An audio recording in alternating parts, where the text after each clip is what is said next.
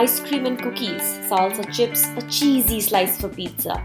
It's hard to resist when the munchies come to attack. But it has its obvious drawbacks. The unhealthiness of it all. Why should we have to compromise good taste when we want healthy ingredients? Enter Priyasha Saluja, who wants to prove healthy food can be lip-smackingly delicious too. From cookies, cakes, protein bars to pastries. It'll leave you wanting more. Priyasha is the proud owner of the food brand The Cinnamon Kitchen. Her goal? Let people be happy when they eat. Having fought with PCOS her entire life, Priyasha wants to create change. She also conducts workshops so that people can learn recipes for vegan, gluten-free, PCOS-friendly, keto and paleo food. Her brand has been endorsed by celebrities across India and has experienced immense growth and popularity, all organically. What started out as home experiments to provide herself with delicious but healthy nutrition is now a brand that spans 2 cities and ships nationally. Welcome to the sixth and final episode of Mojo Makers Season 2, where we chat with Priyasha Saluja to understand how a food brand breaks out from the competition to develop its own identity. Thank you so much, Priyasha, for coming on to Season 2 of the Mojo Makers Business Podcast. We're extremely glad to hear, and I'm very sure our conversation today is going to be so invaluable to all those aspiring entrepreneurs out there who want to start their own baking business, food business, catering business, etc. Thank you, Priyasha. Thank you so much for having me. It's a pleasure to be here, and I hope conversation really today has some takeaways, like you said. So, Priyasha, what is the Cinnamon Kitchen? So the Cinnamon Kitchen is a vegan and gluten-free bakery. It's essentially a plant-based bakery that's also sustainable, plastic-free, carbon neutral. Everything that we bake in the kitchen is, like I said, vegan, gluten-free, refined sugar-free. The idea is to be able to give people products, snacks, desserts that are, as good as homemade, made of really high quality ingredients, no processing, no preservatives, so that, when they're eating or when they're snacking on something, they can just sort of forget about what's gone in it and sort of really trust that the product they're consuming is as nutritionally dense as something that they would make for themselves at home. I like how you use the word nutritionally dense. Is that something that you had a goal when you started this business?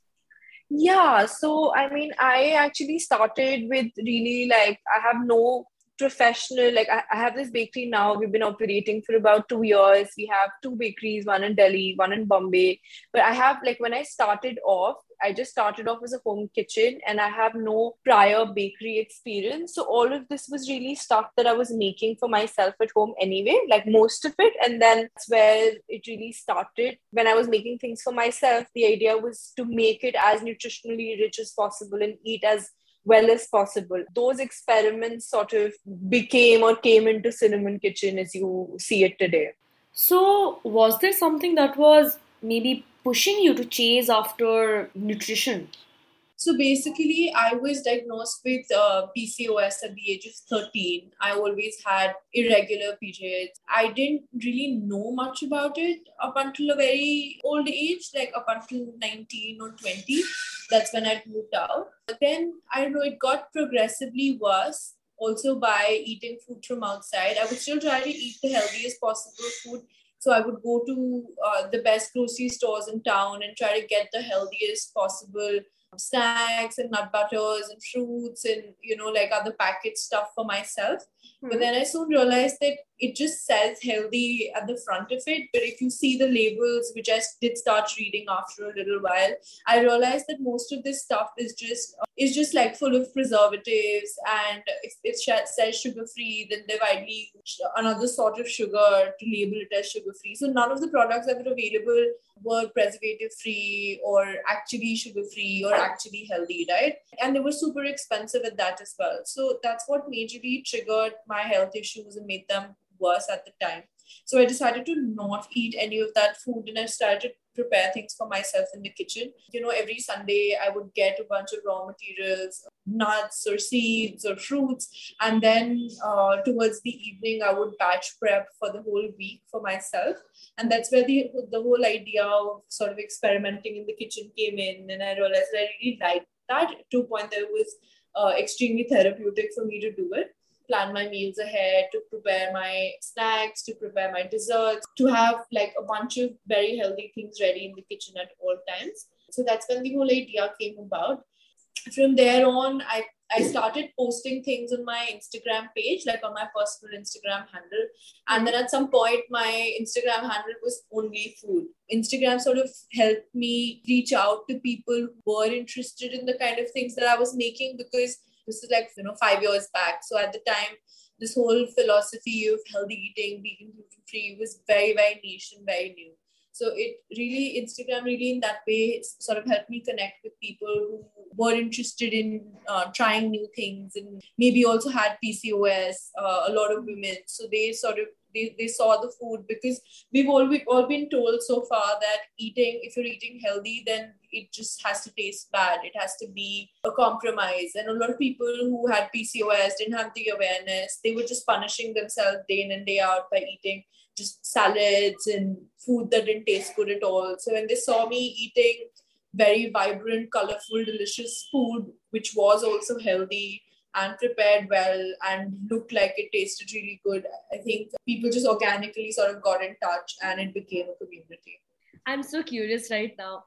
How do you actually make food which is super healthy? Because when you say super healthy, you're right. I am thinking of things that I don't like beetroot or a lot of spinach or a lot of green things. Yeah. Right?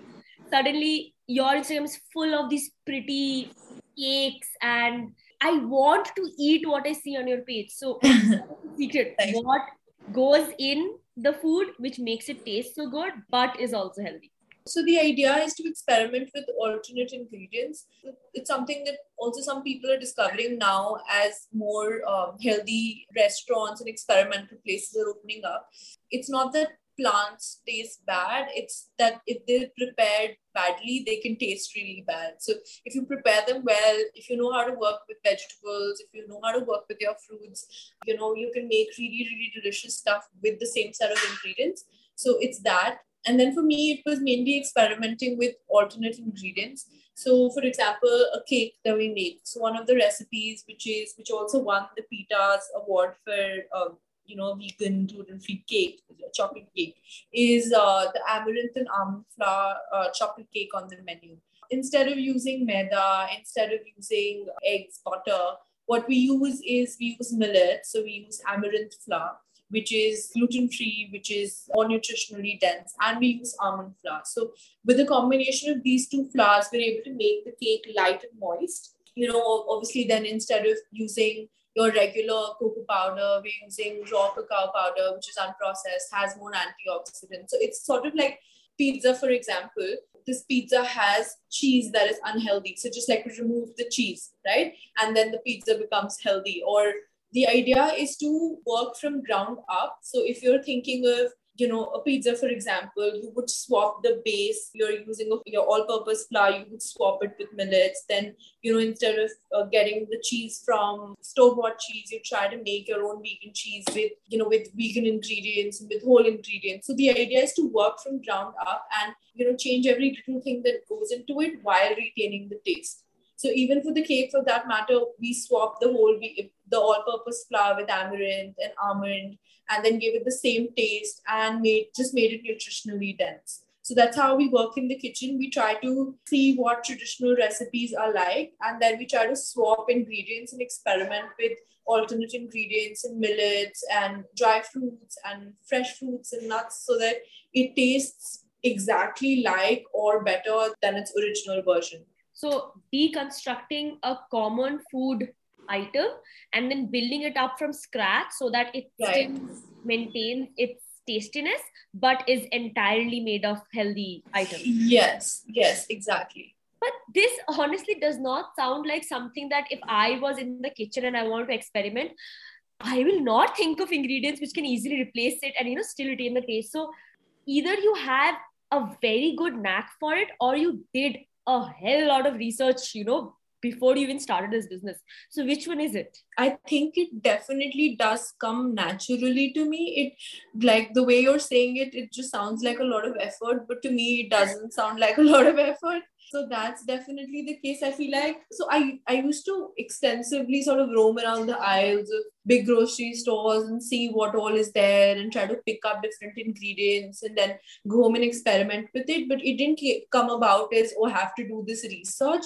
It was just interesting to me, to see how things work. So if I would just watch a recipe, I would not watch it from the point of view of this is a recipe. I would watch it from the point of view of, okay, what all can I substitute in this recipe to make it healthier? And that was like the approach from the very beginning. A few things are definitely super instinctive and they worked out. I think learning is just a part of the process. Since I'm not professionally trained, I still think that I'm learning every single day and growing every single day as a chef. Yeah, so that's definitely the case. Vegan, gluten-free, we find them floating about quite a lot in Western societies, right? It's like you get vegan stores, you get vegan bakeries. But in India, we have vegetarian. We don't yet have vegan or gluten-free as mainstream words. So was it difficult for you to adapt or find a customer, find a niche in the Indian context? So I had been a meat eater my entire life. I've grown up in a Punjabi household and we would eat a lot of chicken, butter. The breakfast spread would have just so much dairy. And then I think 5 years ago, I just all of a sudden, it was getting to me because the more I was educating myself on the processes and what the animals go through, I was really getting to me, the stuff that we were consuming. So that's where the shift in terms of what I was experimenting with came about. Right, so it was smaller substitutes first, like that I'm not going to eat chicken, maybe I'm going to get my protein from somewhere else, and then not have eggs in anything and not have like in the baked goods and stuff. So that's where the experimenting bit came about for me. And then in Bombay, when I was there and I sort of just started the kitchen, I was making things. It was never so much about them being vegan and gluten free. It was just about them being healthy. I think that was at the forefront of the recipes that I was creating. So that's how I was putting them out as well. Thankfully for healthier things, because Bombay is comparatively a very evolved market as well, there were customers, still like super niche for sure. I completely agree with what you're saying, but there were still customers who wanted to eat healthy. So they didn't know so much about the food that I was making. So, but they were really intrigued for sure. And, also customers who are super well traveled from Bombay, they would understand what I'm making because, this was sort of the world food at the time, millets and vegan gluten-free was really catching up globally. So I think some people had some knowledge, others had to be educated, but I was always okay with, spending time with my customers and talking to them about what I feel, what I'm doing and why I'm doing it differently and what's the value that I'm offering. So they were very receptive to also that sort of knowledge. I would be happy to, whether or not somebody was buying from me, was very happy to share links, also make videos, post recipes, do all of that sort of groundwork. Then it was mostly for people to believe in what I was doing. So even if they didn't entirely understand it, they were okay with experimenting with something that was new and was definitely better than what was traditionally available. I like how you said that you're very comfortable if a customer asks you details. You're completely okay sharing other YouTube videos, telling them about it, educating them about it. So your business is not just make something, sell something. Your brand stands for much more wide range of values. For sure. I post recipes very regularly still on my Instagram page. If my schedule would allow, I'd just post them more and more often. But yeah, whatever I am, the knowledge that I'm capable of sharing, I definitely share. I also teach. I've been teaching for 1.5 years now. The idea behind teaching is to be able to educate more people and enable more people to be able to make the stuff that I'm making, so that it's not just limited to one kitchen. It's just so many other kitchens that can make similar stuff. So even my students are just a combination of also people who want to bake the things for their families, who have small children, they want to bake things for their families, or they have someone in their family who's diabetic, or they have someone in their family, or they have PCOS and they want to make themselves healthy dessert, and also other bakers and home bakers who want to add things to their menu and therefore give things to other consumers who would like something different and healthier. So it's a combination really, but it really sort of helps me spread the word about and spread the philosophy and also enable people to create what I'm creating.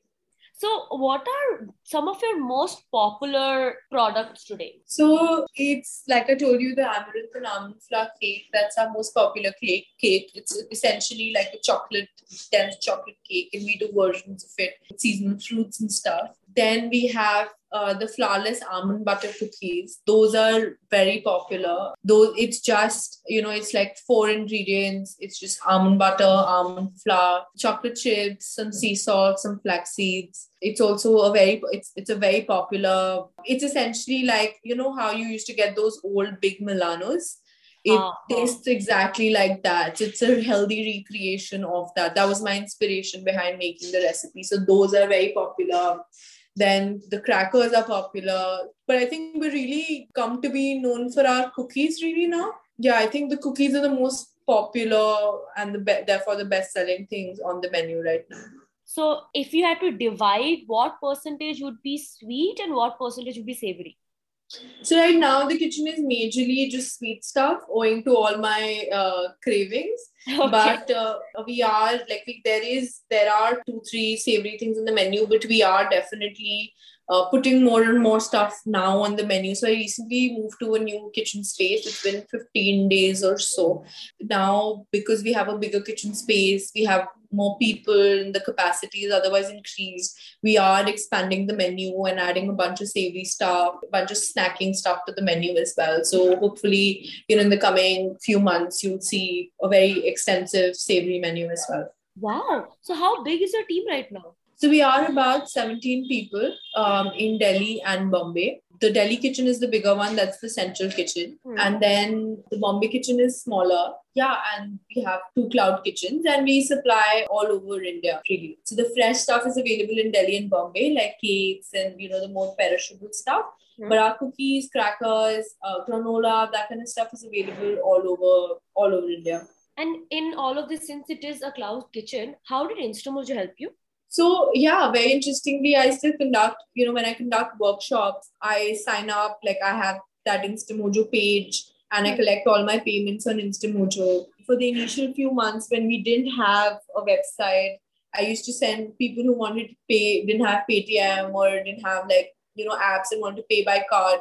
We used to send them InstaMojo links because it's super convenient. You can just generate a link, just write the amount and generate a link. It was really simple. So yeah, that stuff was, it really helped me as a small business, as a single person operating a business, to streamline processes, make things convenient, because I couldn't always rely on cash as a medium. People wanted to pay online, and it really helped me. Even now, all the workshops, the page, the product page of the workshop is on InstaMojo, and all the workshops are listed in, the previous recordings are listed.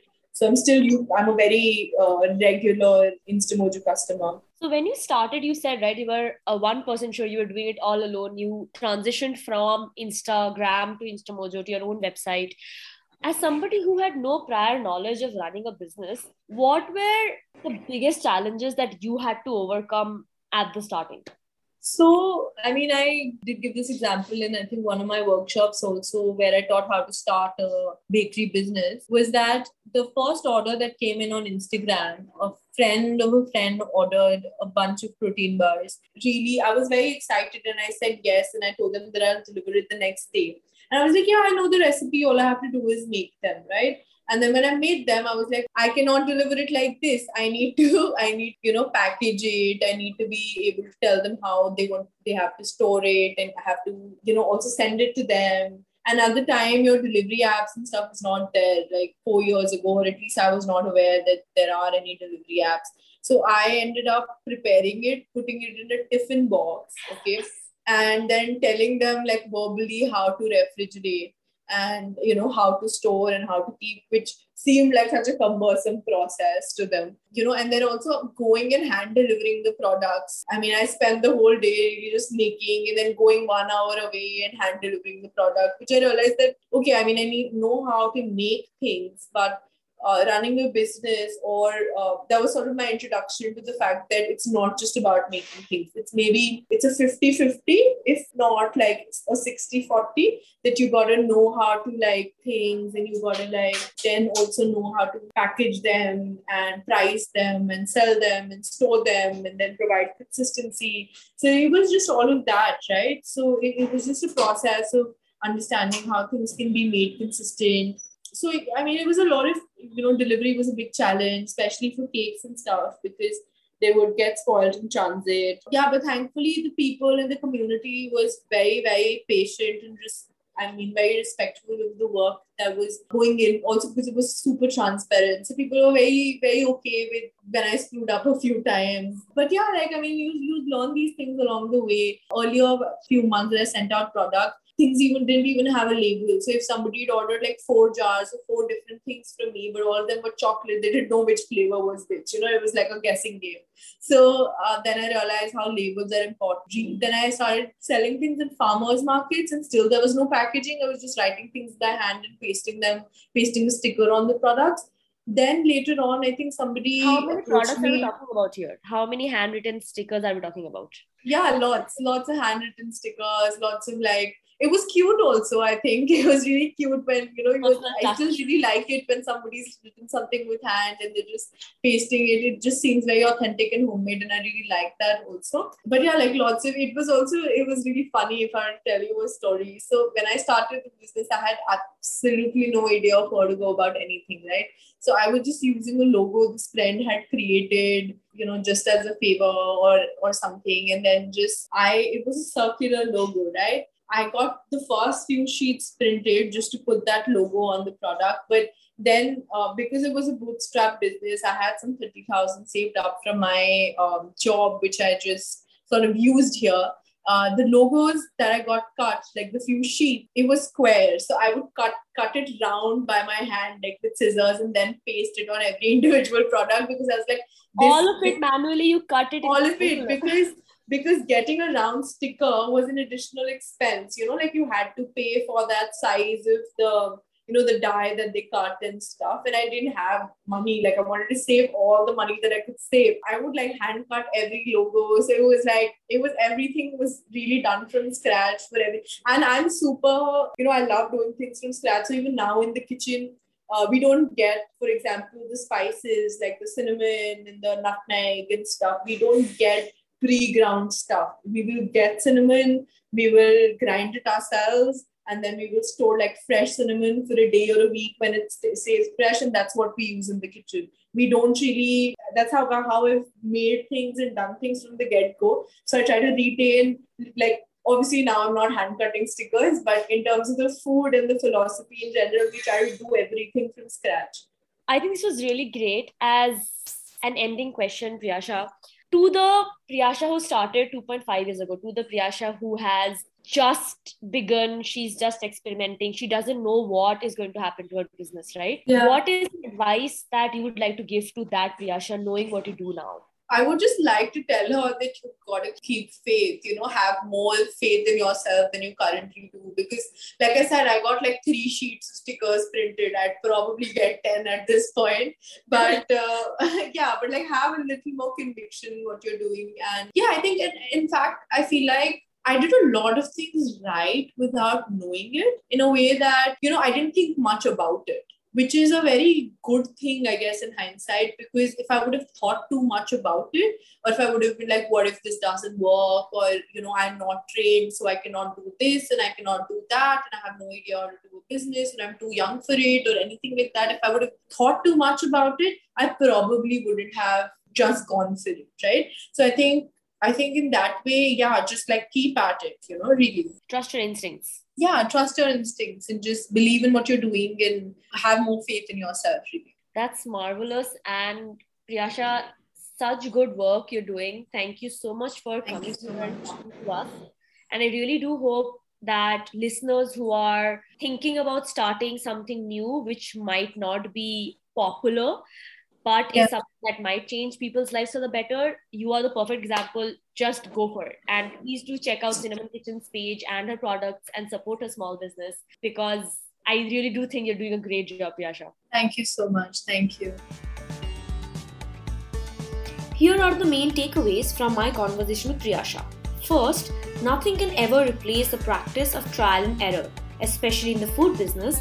Understanding your customers' tastes and knowing how to make your food taste better constantly is key to scaling your business. Another important note, marketing your business on social media is a must. Try leveraging influencer marketing to expose your products to a newer audience and also get that stamp of approval from an influencer. Thank you, Priyasha, for your time. You truly put the mojo in InstaMojo. You can find the links to Cinnamon Kitchen's online store and the workshops conducted by Priyasha in the description of this episode. With that, we come to the end of season 2 of Mojo Makers, a business podcast powered by InstaMojo. We could not have done it without the help of our listeners. We have helped empower a community of more than 2 million entrepreneurs. If you want to start your own business, create your own online store with InstaMojo for free and then upgrade according to your business needs. Your business, your way. Just visit instamojo.com to kickstart your entrepreneurial journey.